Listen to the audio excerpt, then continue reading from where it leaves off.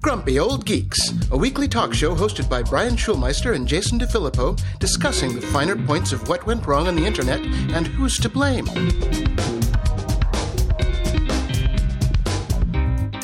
Welcome to Grumpy Old Geeks. I'm Jason DeFilippo.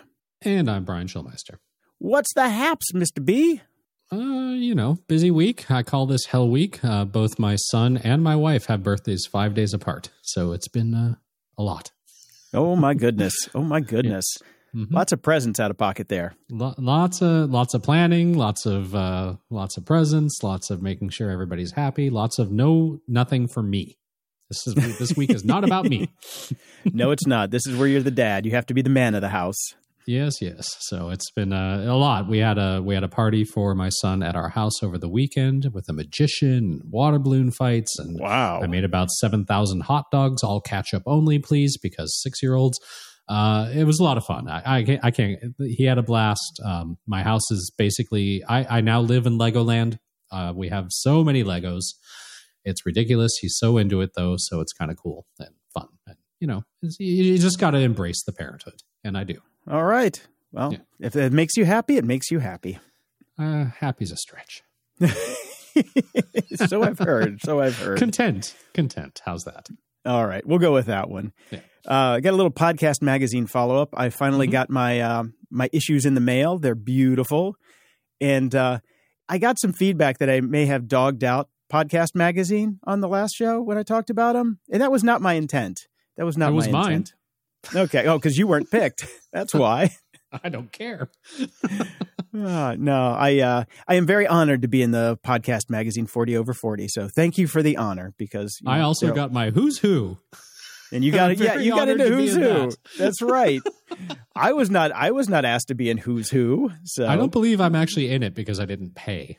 So yeah. Right, but if you would have paid, you would have been. I'd be in it. Fine. Yes. Mm-hmm. I've got a bit of follow-up here. I feel like we've been talking about this for about 15 years now. MoviePass will return on September 5th with plans starting at around $10 a month. Because if your business plan does not work for the first 14 times, try again with watered-down options. Oh, yes. That's the way it works. Now, what I particularly love about the press release that they put out, and Engadget did a fun article about this, is that there are zero details whatsoever. We will have tiers costing around $10 to $20 or $30 per month. We do not know what is in these tiers. Users will get a number of credits each month to see movies in theaters, and there won't be an unlimited plan at the outset. You will be able to transfer credits, but there's no mention of that in the FAQ. More details will be revealed later. The FAQ does not provide details of the Web3 framework that they said that they would use, nor is there any mention of the eye tracking tech the app will supposedly employ to reward users with credits for watching ads. Okay. So, it's coming. But we don't know what it is. We have no idea what it is. And I do like this last line, too. It added that the service will be available at all major theaters in the U.S. that accept major credit cards, but they have only officially partnered with 1/4 of U.S. theaters. Well, they're thinking big. They're hopeful. Yeah. They are hopeful. It's an aspirational press release. Right. And since the press release has come out, they've started the wait list pre-order. Mm-hmm. Of course, because you can't just sign up. Yeah. No, it immediately crashed their servers. Of course. 30,000 people signed up immediately. That's because everybody went on the blockchain, right? Oh, that's right. Yeah. So I got the email because I was a MoviePass subscriber. I did it for the show. Could barely make it where I saw one movie on my MoviePass, I believe. It's you were exactly their dream customer. It's the gym membership model. Yep, it's exactly that. So I just saw it, and I'm just like, I think I'll pass this time around. I'll let other people take the plunge on that one. But They are back, officially back. In the news...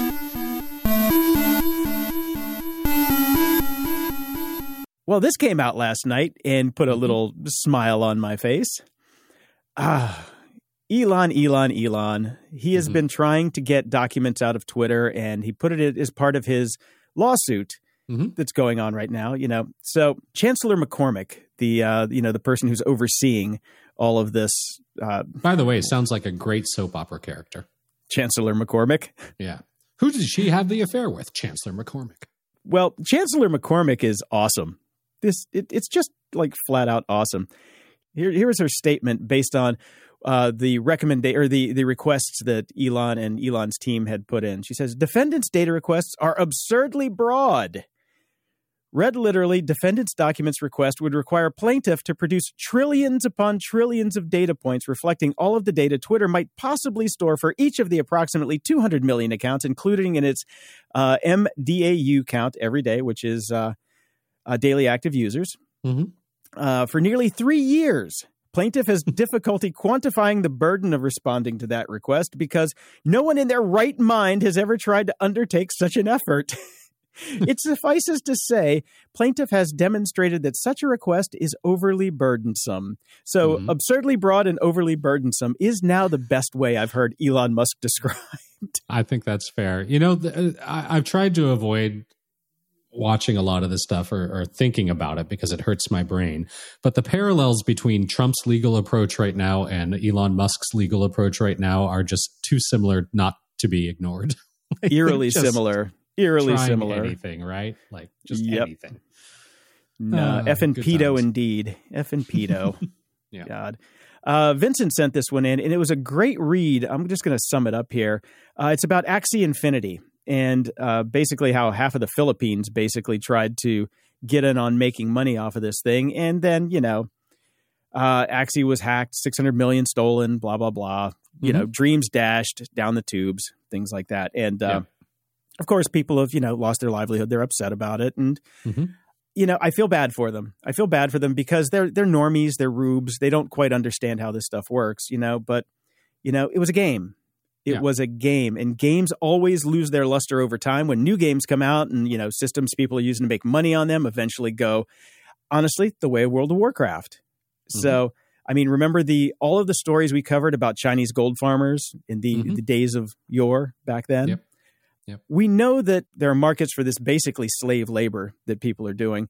And there's always a small window where some of these people can make some cash. The thing about this is this was built to fail no matter what. It was eventually going to fail just because it was based on crypto. The $600 million theft, they kind of threw a wrench in it. So it just happened a little bit faster. But you would think that with that much money, they would have at least hired a good security team. But what we're finding out time and time again is none of these people care about security.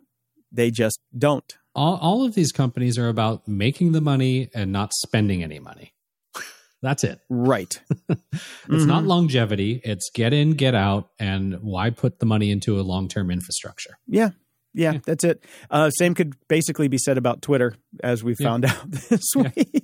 I guess we'll get to that a little bit later.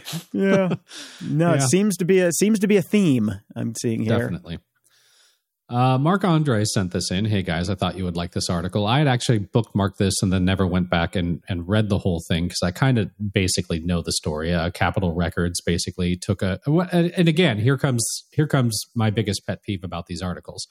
They made up a virtual rapper, FN Mecca, which, and now the record companies had to apologize to the Black community for insensitivity.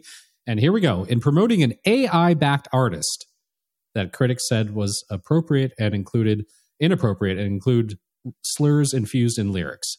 Now, the next line, FN Mecca, an augmented reality artist.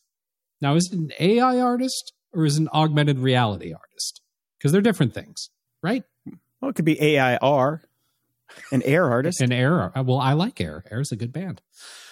Anyways, the point being, they basically made up this artist and they made it into a rap artist, and they made the artist, even though it's AI or AR, basically a Black community artist, created entirely by white guys, including lots of horrible slurs. Not a good look. Not a good look at all. But, oops, we did it again. Yep. It's a music business. They just want to make a buck wherever they can. They do, and because I'm still reasonably connected to the music industry, and I know some things that are coming and haven't dropped yet, and may never drop. We will most likely be doing a story very soon about a new NFT band that's going to fail miserably. But no! You can't talk about this yet? Can't talk about this yet because it may never see the light of day. If the record label and is smart, this will just go away. But I have a feeling we'll be talking about how it fails. Great. Just what I'm looking forward to. Mm-hmm. Yeah. This next one's a little bit of follow-up. Xiaolang Zhang was an Apple engineer, a former Apple engineer now, who took a bunch of documents about the self-driving cars that Apple has been working on and ski-daddled his little butt off to China. He didn't do so well. No, he didn't. But a quick question about this. The thing I thought was interesting about this is because there's a lawsuit involved and various other things. Is this not the first time on record that it is proven 100% without a doubt that Apple is working on a self-driving car? It's just kind of been, maybe a document appeared here and the rumor there, but there's never been conclusive proof that they were working on a car until now. Right? Yeah, kind of. I mean, the original For me, case that's was the back big in part of the story. I mean, it kind of hasn't been that much of a secret. Yeah, it's been rumored because we've had people on the team come and go, and we've covered news about the teams being swapped around. But yes, there are physical documents in court hands now that prove that yes, they were working on it as far back as 2018, right? And probably long before that. Probably long before, yes. Yes, they still haven't made that work. We still don't have AR glasses from Apple. There are many things that they work on that here's the difference between Apple and every other company, such as MoviePass. Apple doesn't put it out there until it's done and it works. Right. They're not desperate for cash, so they can take their time. Yes. They don't release things with roadmaps. They release things that are mapped. Well, I don't know how much they mapped that Apple Hi-Fi. That thing was interesting. Yeah, I know. But yeah, no. So basically he has finally pled guilty to it. So it is true. Yes, he did work there. He did take the documents and he's waiting to get sentenced right now. So he could face up to 10 years in prison and a fine of $250,000. Yes. And my finger inches closer to the sell Tesla button. Oh, I don't know, man. I kind of think that they're in the catbird seat and they're going to be there for quite some time. I think they are too, but so it's an interesting thing. What do you do? Do you sell Tesla as soon as you know Apple's about to announce? Do you wait or do you buy? Do you sell Tesla before when you think Apple's going to announce in the near future? You sell a bunch of Tesla, then you wait for the Apple announcement for Tesla to drop down precipitously, and then you buy a bunch back. Maybe that's the play. I think that, for me, if I had Tesla, I would sell half of it and then keep that other half in reserve for a quick buy, no matter how the market moves. And by the way, we have a new Apple event coming up September 7th. Yes. Always remember the stock just, tanks right after the keynote. So always good time to buy Apple. Yeah. Yeah. Always wait to the end of the keynote and then just have that finger over the button ready to go. You're not going to make FU money, but you might. You will strengthen your position. Well, you might be able to put a down payment on a Tesla. Who knows? Yeah, there you go. So this next one just kind of infuriates me, but makes me chuckle a little bit. There's a crypto mining company in the U.S. called Stronghold Digital Mining. Mm-hmm. They have sold 26,200 of their mining rigs to pay off a bunch of debt. Mm-hmm. They had $67 million in debt, to be specific, and they sold them to pay some of it down. But they still have a bunch of rigs on site. They got 16,000 miners still on site, and I bet they still probably have the 26,000 on site. They just sold them and leased them back because this is the company that owns the 2 power plants in Pennsylvania that we just don't like. We don't like these guys because what do? It's a coal plant. It's basically they take coal crap and make electricity out of it. 165 megawatt power plant, right? Yep. We are in the middle, Brian. I don't know if you've noticed, of a climate crisis. No, we're not. And these guys are burning coal to make fake money.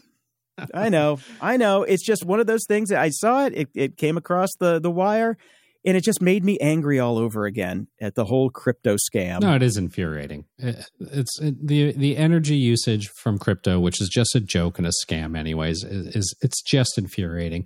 But lest we forget, it isn't just the bullshit that's sucking up all of our power. It's legit stuff too, because I have a story about that. Microsoft and Amazon are reportedly halting their plans to build data centers in Ireland. Okay. Mainly because there's a lot of because of the climate and energy crisis. There are power shortages and threats of rolling blackouts in Ireland because of all the power usage going on, and the grid can't basically handle it. So Ireland's state-owned electric utility EirGrid has a planned $2 billion data center expansion, which is now going to be put on hold because Microsoft and Amazon aren't going in. So it's kind of like chicken or egg here.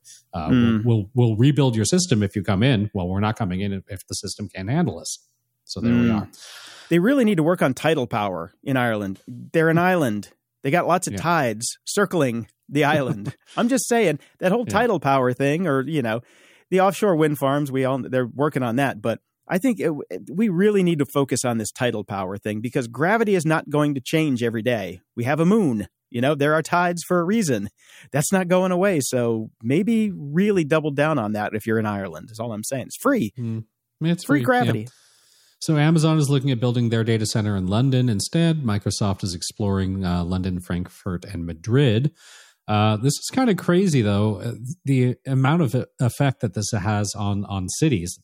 Because I saw this, officials paused construction on new houses in West London until 2035 because data centers have been taking up all the electrical capacity. How insane is that? Wow. Yep. Yeah. And Loudoun County, Virginia, which is home to the largest concentration of data centers in the world, has basically said you can have no new construction here because we do not have enough power for anything. Wow. I think that's where, the main East Coast Amazon EC2, I think that's there. Right. Yeah, that would make sense. Yeah, a little more Elon Musk news here. He's going to have a big show and tell event pretty soon on Halloween because, of course, this is for Neuralink, one of the forgotten other companies that he also runs, that is supposed to basically, I don't know what it's supposed to do. We're supposed to be able to think about Elon, and then he makes more money. No, dude, Monkey Pong. This is Monkey Pong. Yeah. That's what he did at the last big demonstration. So we have no idea what's going to happen at this one, but basically a lot's riding on this. They still haven't begun human trials, thank God. The FDA hasn't said how close the company might be to receiving approval. Most of the co-founders have left the company since it was founded 6 years ago, probably because they saw the writing on the wall without having anything shoved into their brain to see it. And so there you go. We'll see what happens. They're looking at buying its rival, Synchron, which we'll see. I don't know. I have no interest in any of this. No, Brian, you don't want to tweet without using your fingers? No, thanks. They can't get self-driving cars working. I'm going to have them stick the same chip in my brain. I'll pass. Well, they're also in the news today, or Elon is back in the news yet for another company. Yet another thing. SpaceX and T-Mobile have made a deal to actually use Starlink to connect the cell phones that run on T-Mobile's network. I thought you were going to say that they were going to paint all the satellites that copyrighted pink. That would have been awesome. Yeah, well, let's just really screw up the night sky. Come on. So this is, coming in 2023. They say they're going to start with text messaging, but the whole plan is that they're going to have spectrum that you can use from space to your phone. This has been talked about since Apple put in that chip, I think in the 13, that, is gearing up for satellite phones. Right. I'm not a big fan of Starlink. There's only like 2,300 satellites now or something in the 2000s up there. But the plan is to bring them up to, 11,000 or something like that? Something like that. Yeah, every time I see one of those Starlink launches, it just makes me angry and angrier. I'm just like, the long-term repercussions for this are unknown and I think are going to be disastrous. I've made predictions on the show before, and I got about an 80% hit rate, so hopefully this one's in the 20%. Well, it's funny you mentioned this because the Infinite Monkey Cage is one of my favorite podcasts, and they're back from their hiatus, and they did a show about astronomy and all that sort of stuff recently, and they had somebody on who was she was railing against this and just basically saying, the night sky is the human birthright, and they're going to fuck it all up. Too late. Yeah.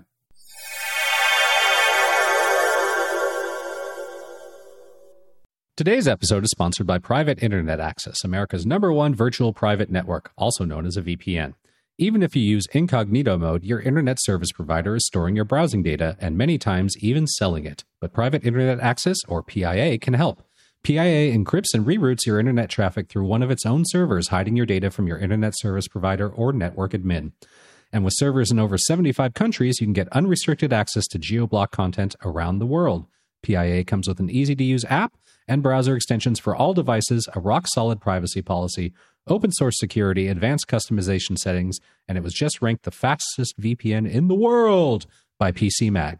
If you sign up with PIA right now, you can take advantage of a special deal only for GOG listeners. By using our link, gog.show/VPN, you can get complete digital privacy for less than $2 a month and 4 extra months for free, which means only $1.98 a month and up to 83% off.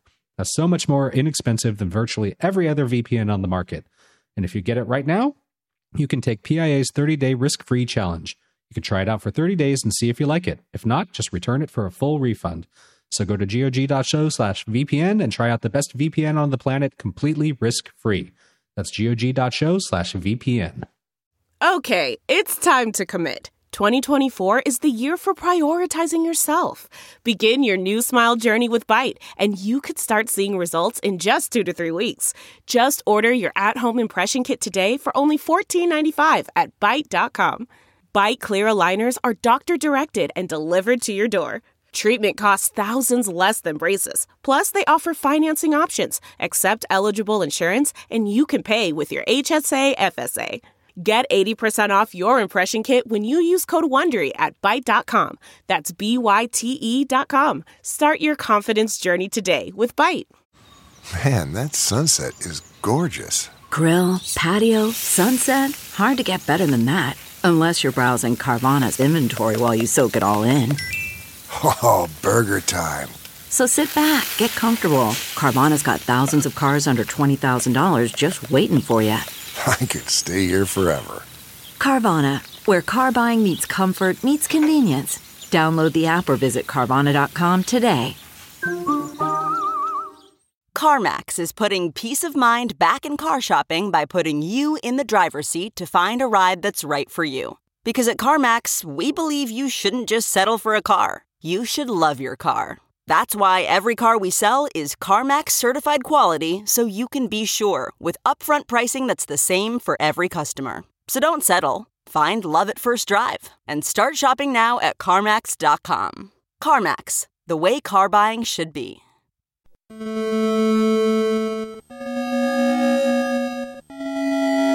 Media Candy. Brian, I watched Top Gun Maverick. Okay. Oh my God. I've heard it's fun. It is so much fun. It is such stupid Bruckheimerian fun. I mean, it's bad, but it's fantastic. Of course but it's bad. But it's fantastic. Okay. I mean, it was unapologetically a Top Gun sequel. There was nothing about it that wasn't exactly like the original Top Gun was, except this one, if you look closely at the plot, is Star Wars. It's basically Star Wars. Okay. I'm talking about, episode 4 Star Wars here. It is so strange of a movie that I was laughing. I was crying. It was just like, what am I watching? And I walked out of it with just the biggest smile on my face. And then as the credits are rolling, you see all of the main characters, in their uniforms and doing their, professional things. Then you get to the Tom Cruise cutscene, and it's just him without a shirt, oiled up, glistening, and smiling. And then it goes back to the next person, which is back in a suit. I'm like, what the hell was that? I mean, he wants to be Luke Skywalker and Fabio in the same breath. I don't get it. I don't know.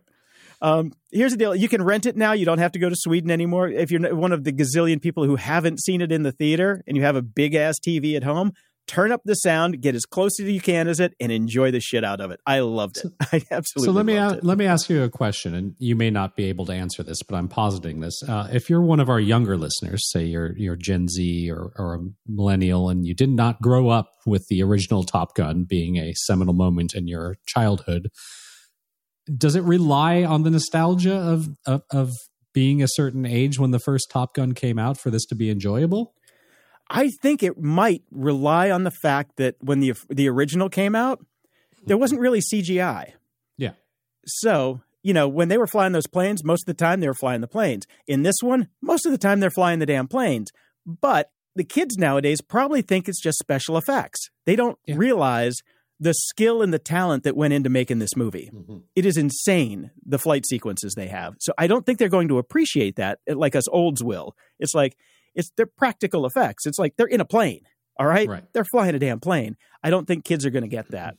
If you're like me and you grew up watching shows like or the movies like Firefox with Clint Eastwood. Oh, I love that movie. A fine classic. Yep. It was a great movie. It's terrible, but it was great. This is in the same vein, except this had real planes. This is like a live action Firefox. Even though Firefox was live action, it was really poorly done with the effects.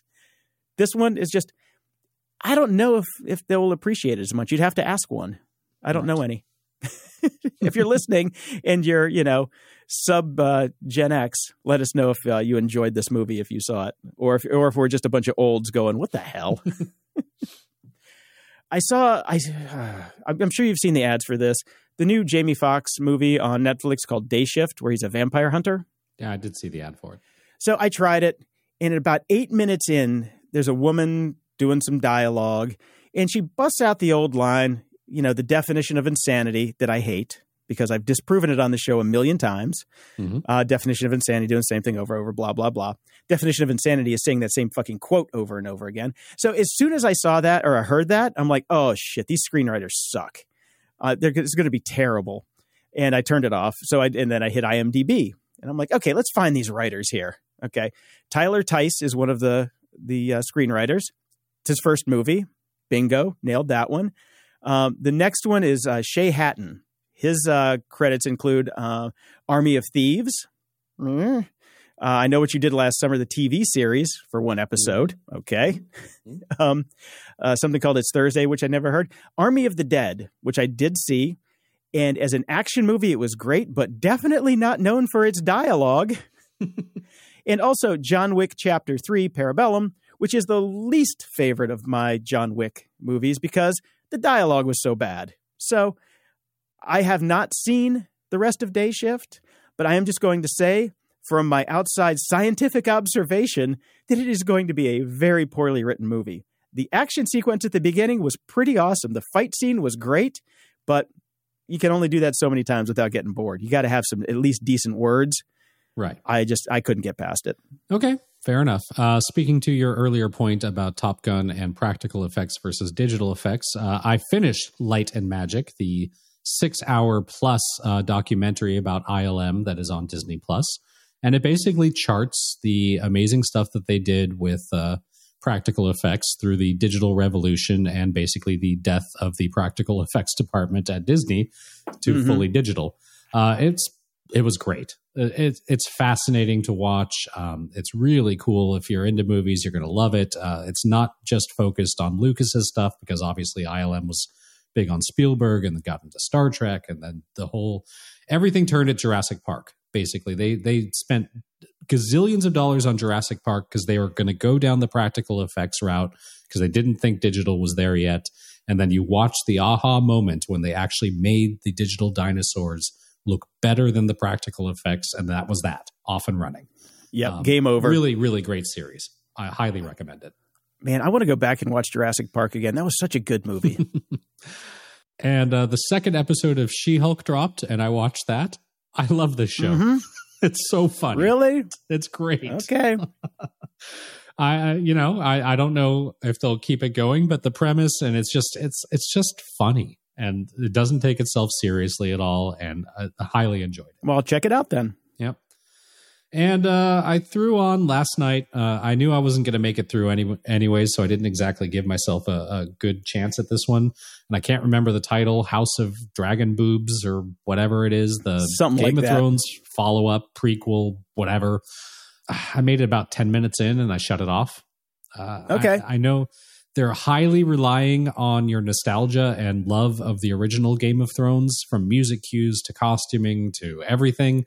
The problem is Game of Thrones ended and left a bad taste in most people's mouths. So I'm not sure how much nostalgia you can count on. I think you need something more interesting, like your own story. But it is what it is. It is what it is. I have talked to about 7 or 8 people who got to about the same point that we all got to, which was about anywhere from 5 to 10 minutes in before turning it off. Yeah.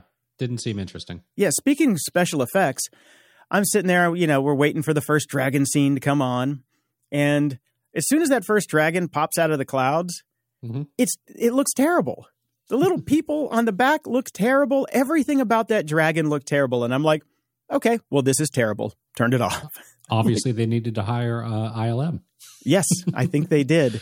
Because it was just, I mean, and I've heard that comment from a couple of people. It's like the effects just look bad, which I thought was really strange. I'm not sure if I'm going to go back to it. I'm probably going to try to finish the first episode just to see if I can stomach it. I don't know. I'm much more excited about the potential Lord of the Rings thing that's coming, which is the rings of the power of the rings with the rings of the Lord of the Rings, or whatever they ended up calling it. Horrible naming by everything. So. Ring-a-ding-dong. Yeah. I'm surprised they didn't tie it in with the Ring camera. Well, that show's coming too. Yep. I don't even want to talk about that until it airs. Then we can talk about how horrible it is.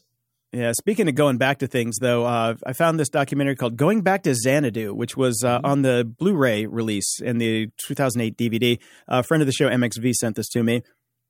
It's a cute little documentary. It's like 20-some minutes long, just behind the scenes on how they did the costumes and the dance scenes and stuff. It's a nice little documentary if you're a fan of Xanadu and want a little behind-the-scenes action. I enjoyed it. I'm not that much of a fan. For me, when she passed, throwing on the soundtrack and just listening to it was good enough for me. Ups and doodads. Norman wrote in and said, I've heard you talk about your gear and tech, but what about your chairs? Thanks. This came up on Discord again a few weeks back as well, and what I'm realizing is, well, A, people are lazy and don't go back and look things up, and also, oh God, no. We've now been doing the show for so long, nobody remembers the things that we've recommended. Because everybody's gone. Yeah, that's true. We're of the age where we grew up with the Herman Miller Aeron chairs in all the swanky company offices that we worked in during the internet boom. And then I bought, I can't even remember how many years ago now. The show had started, but I got the Herman Miller Mirror 2 and have not looked back since. I'm still sitting on it. It is beyond comfortable. It is my favorite office chair. I never got to work in an office that had an Aeron, and I got one used about 3 or 4 years ago, because before that I'd had a Mirror 2 that I had to sell when I moved to Chicago. When I came back, I'm like, I don't want to spend another $1,000 on a chair, even though it's the best chair ever made. So I found a used Aeron for $400.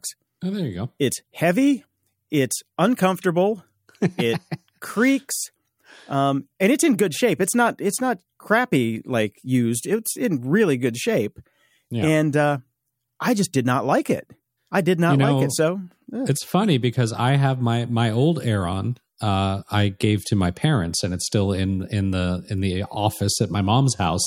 And when I go to visit my mom, I sit in it there, and I'm like, this is so uncomfortable. I need my mirror back. The funny thing is, I gave mine to my roommate, and she put it in her office in my old studio in the garage, and she loves it. She thinks it's the most comfortable chair ever. Right. I don't know. She doesn't spend as much time in the chair as we do. So in the office here, I got myself another Mirror 2, and I got those extended rollerblade wheels on it that you saw when you were here. Yep. It is the most perfect chair in the world. It's the best. I wish I could afford more of them for the office. It's worth every penny. It's worth every It really penny. is. Yeah. I will never get another office chair unless they come out with the Mirror 3. Yeah. But yeah, it's expensive, but it's worth it. Yep. And then, continuing the theme of things that we've talked about many, many times, AJ wrote in, I've been listening to you guys for about a year now. Okay, so you've missed these discussions.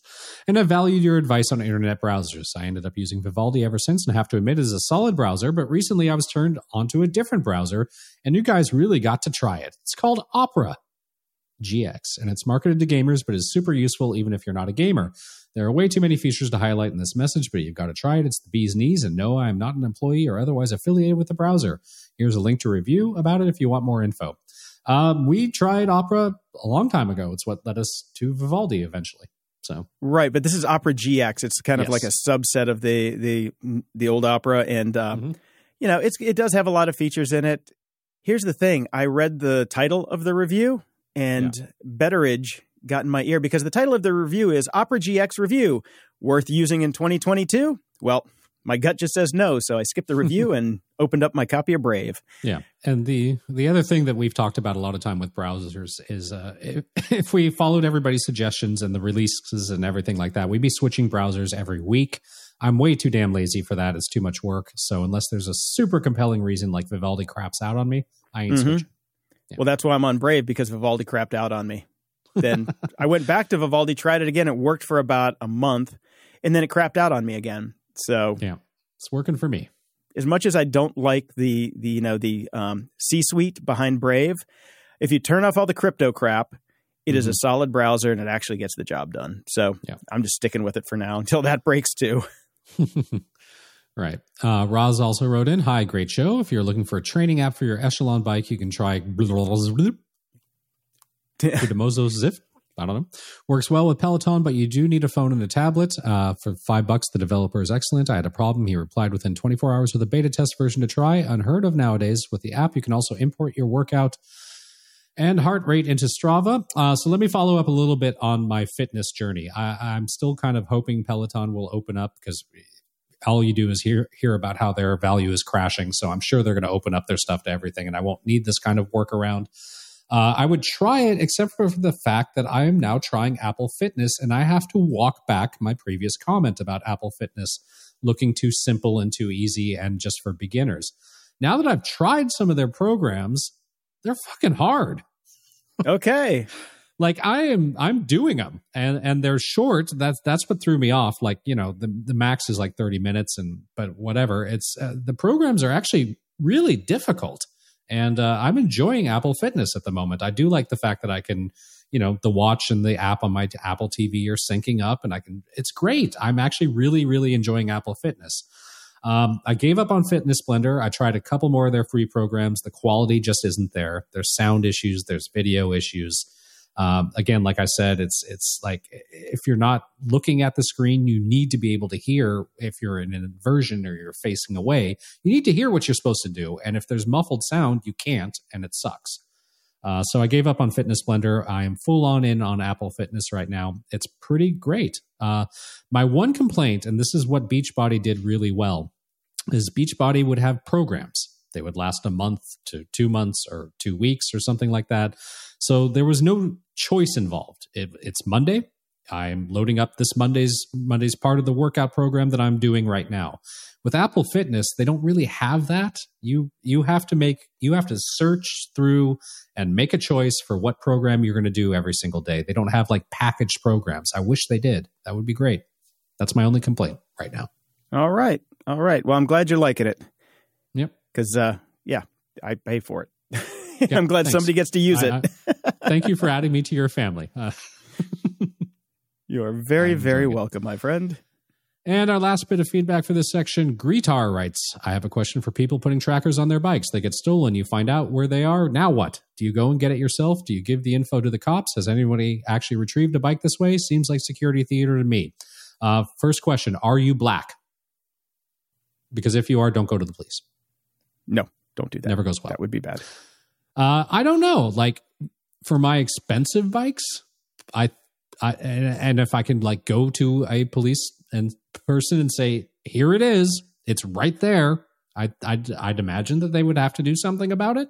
I don't know. Depends. I mean, Canadian police might be different. Here in the U.S., they will laugh at you. Probably. Yeah.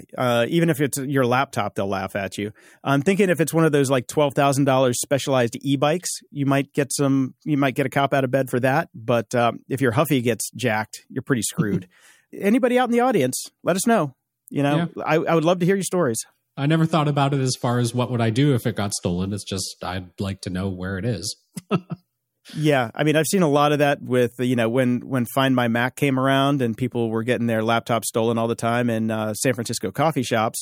They would, take it to the police and say, "Look, it's right here. It's right here." And the cops would be like, "Okay, get in line. There's another 45 people behind you that know where their laptops are, and we just don't have the manpower or the gumption, to go out and get them." Right. So basically, you might just have to Charles Bronson that shit, which is never a good idea. Don't do it because you'll probably get shot. So write it off and buy it with an Amex. That's all I'm saying. Buy your bike with an Amex so you can at least get reimbursed if it gets stolen. Which is exactly what I did about 15 years ago in Venice. And this one I just saw on Business Insider. It's a guide on how to play Netflix games for free. And I didn't know that Netflix has over 24 games now The last one I played was the Stranger Things 1984 game when they first started releasing games. And that was infuriating because it didn't have any kind of cloud save feature, so you couldn't play it between devices. You put it on a device, you had to play it on that device if you wanted to keep going. When I figured that out, I immediately deleted it because it wasn't that fun. Okay. So, but it's a good guide. The link will be in the show notes for that one. Security? Ha! So Dave's out this week. Brian, what do we got? What do we got that we can, because we don't have any Star Wars. So I guess that's why he took the week off, because we didn't have any Star Wars news. Got a picture of Dave sitting at a lake. That's okay. We actually do have some stories. Hackers reportedly deep-faked a Binance exec to carry out listing scams. There you go. Binance's chief communications officer say hackers use a deepfake of his image in Zoom calls to scam cryptocurrency executives. He claims the hackers successfully duped crypto project representatives into thinking he would help their tokens get listed on Binance's exchange. Scammers scamming scammers. Oh, yeah, really. Sorry to feel bad for anybody involved in this one. We had a link. I don't think we talked about it in the show, though. I think we pulled it last week. It's about how to defend yourself against these deep fakes on Zoom. Because I don't think a Zoom deep fake really, I don't think they're the same thing. No. Because deep fakes are really like computationally intensive. They take a lot of time, take a lot of effort. Yep. This is just a piece of software that kind of remaps your face, kind of like a snap filter, right? Yeah. Mm-hmm. Here's the trick. If you think somebody is being, if you're getting faked, not deepfake, just faked on a Zoom call by one of these things, ask them to turn sideways. That's the trick, because the software is only really good at looking at people head on. So as soon as you turn sideways, the emperor has no clothes. So there you go. There's a trick. Just say, hey, what's over to the right? It looks like there's somebody behind you. Hey, there's somebody behind you. See if they turn, and then you can look for the, look for the artifacts or whatnot. So we've talked for 9 years now, over 9 years, about my Chinese surveillance cameras and how they are, always ass to the wind. I don't have them anymore. They're all gone. But there are tens of thousands of cameras out there right now that are open to a known bug. And of course, hackers are going to sell the list of those cameras to people. Mm-hmm. And the biggest problem is, half of these cameras cannot be updated. Yep. Some of them can be patched, some of them can't. Most of them will never be patched because it's set it and forget it. Yeah, just be careful with these Chinese cameras. The link will be in the show notes, but we know this is going on all the time. The fact that it's still going on is what's surprising. Right. But as we always say, the S in IoT is for security. That's right.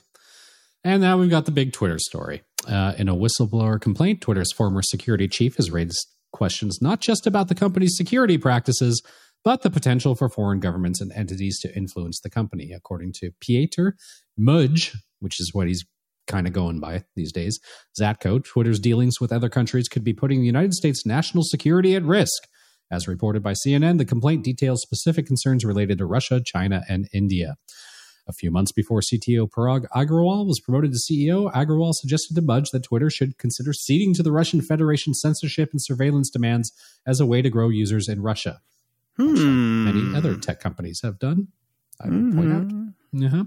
It doesn't specify what steps he proposed. As CNN pointed out, Russia tried to force large tech companies, including Twitter, to open local offices in the country before its invasion of Ukraine. Now, here's the problem. The suggestion was never pursued or implemented. Okay. So they were throwing shit around and brainstorming. But they were just talking, the mere shooting the shit. Suggestion is cause for concern. No, it's not. No, it's not. It's not cause for concern that they suggested it, that they thought about it for a second, that they weighed the pros and cons, and then decided, nope, that's a bad move. That's actually a good thing. Companies should be discussing that. Zatko also raises questions about Twitter's financial relationship with unnamed Chinese entities. The complaint states that Twitter is dependent upon revenue coming from Chinese entities, even though Twitter's service is blocked in China. You know who owns most real estate in the U.S.? China. I'll let you go now because that's okay. it for me. I think this guy's a fucking asshole. Yeah, I see. He's a talented asshole is the problem. Yeah. Well, there's lots of those around. Yeah, and my first reaction is, well, you worked there. Why didn't you fix it? Yes. Why did you? Wait, what was his title again? Oh, security chief. Yeah. Why didn't you fix it? Now, I've read a lot of analysis about this, and, security professionals are like, anytime somebody comes in, there's going to be, years worth of crap that they're going to have to wade through to start to get, to move the ball. Yep. And it's easier to just, bitch about it. Now, we remember the Facebook whistleblower. She was great. You know what she showed up with? Proof. Yes. Proof. She showed up with proof. Proof that there were ways to fix it that were proposed and ignored. Yes. This guy just has some water cooler conversations and, from what I can tell, kind of unfounded accusations. Mm-hmm. Granted, I believe everything he says, obviously, because we know these companies. Yes, we do. Yeah. I mean, they basically leak like a big block of Swiss cheese. And yeah, we know that, Mm-hmm. Okay, what's your point? Twitter lies to us about the fact that they're trying to fix things. Everybody does that. Everybody does that. Does that excuse them? No. Does it, do we have to, rally Congress to listen to this guy for a couple hours on TV? No, we don't. Because, proof is in the pudding, dude. Show me the documents, unless they're stuck in Mar-a-Lago somewhere still.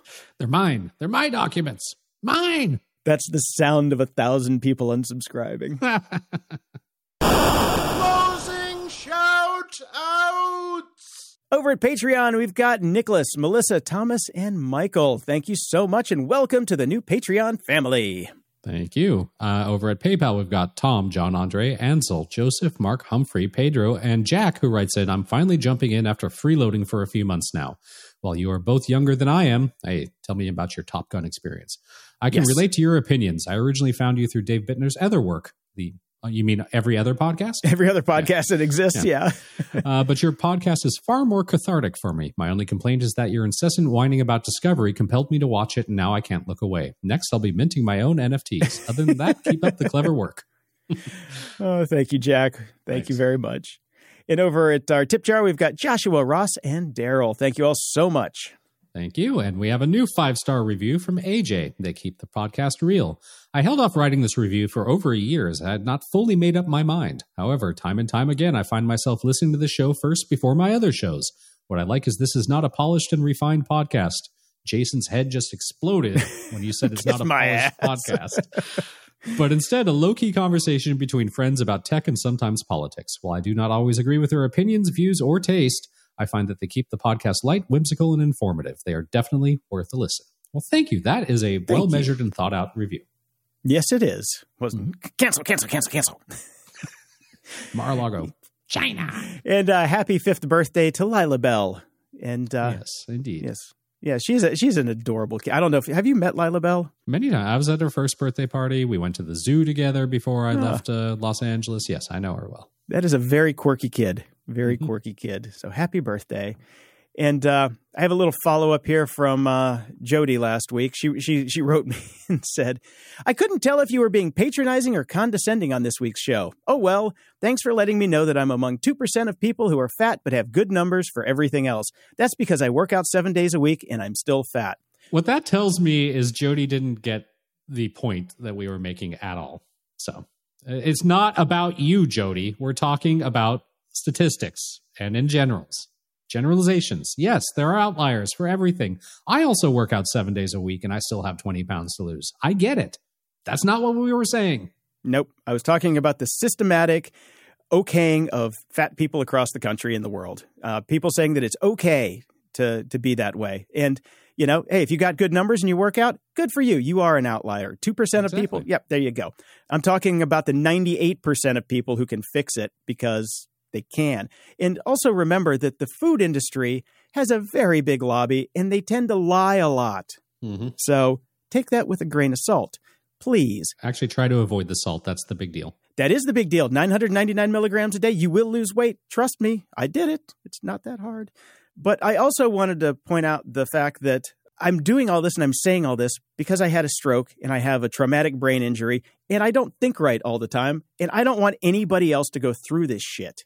Period. It is fucking terrible. And I had a baby one. I didn't even have a really bad one. Well, they're all bad. I take that back. They are all bad and they are all terrible. And it brings me to, I'm going to recommend this show again, The Neuro Nerds, a brain injury recovery and pop culture show. This show has been helping me immensely because they're really knowledgeable. Joe is great. The rest of the people are great. The guests are great. And they take a very measured approach. So if you've had a stroke, and 10% of the Americans, or 10% of the world, basically, will become victims to a stroke. So pay attention. Check them out. And there was one episode that they had mentioned an old Will Wheaton blog post that I vividly remember. It's called Depression Lies. And for the past month, I've been kind of having a really rough bout. And that really knocked me back and reminded me that, this isn't real. Get back to post-stroke life, because there's a lot that happens in your brain. And sometimes, Jody, I have to say, I am gruff and I don't give a fuck about what people think, because clock's ticking for me. I could have another stroke at any second and fall over dead. So I'm not mincing my words. I'm not giving a fuck about, just little shit. And I care about the big shit. This is big shit. So, everybody else that wrote me, I've brought around to my way of thinking, because it is the right way of thinking. Because, damn it, you can fix these things. They are fixable. My doctor told me a year in advance how to fix it. I ignored it, and that's what happens. So pay attention to your doctors. Pay attention to your body.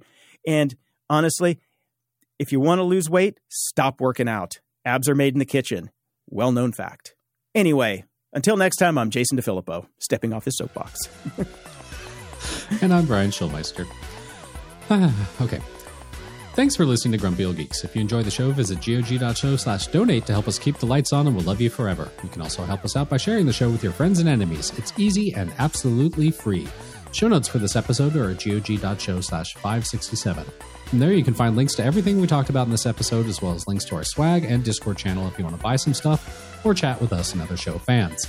You can also head over to gog.show/contact and send us your feedback or questions we can read on the air. And if you're so inclined, please head over to gog.show/review and toss us a snarky review, and preferably 5 stars. Stay grumpy.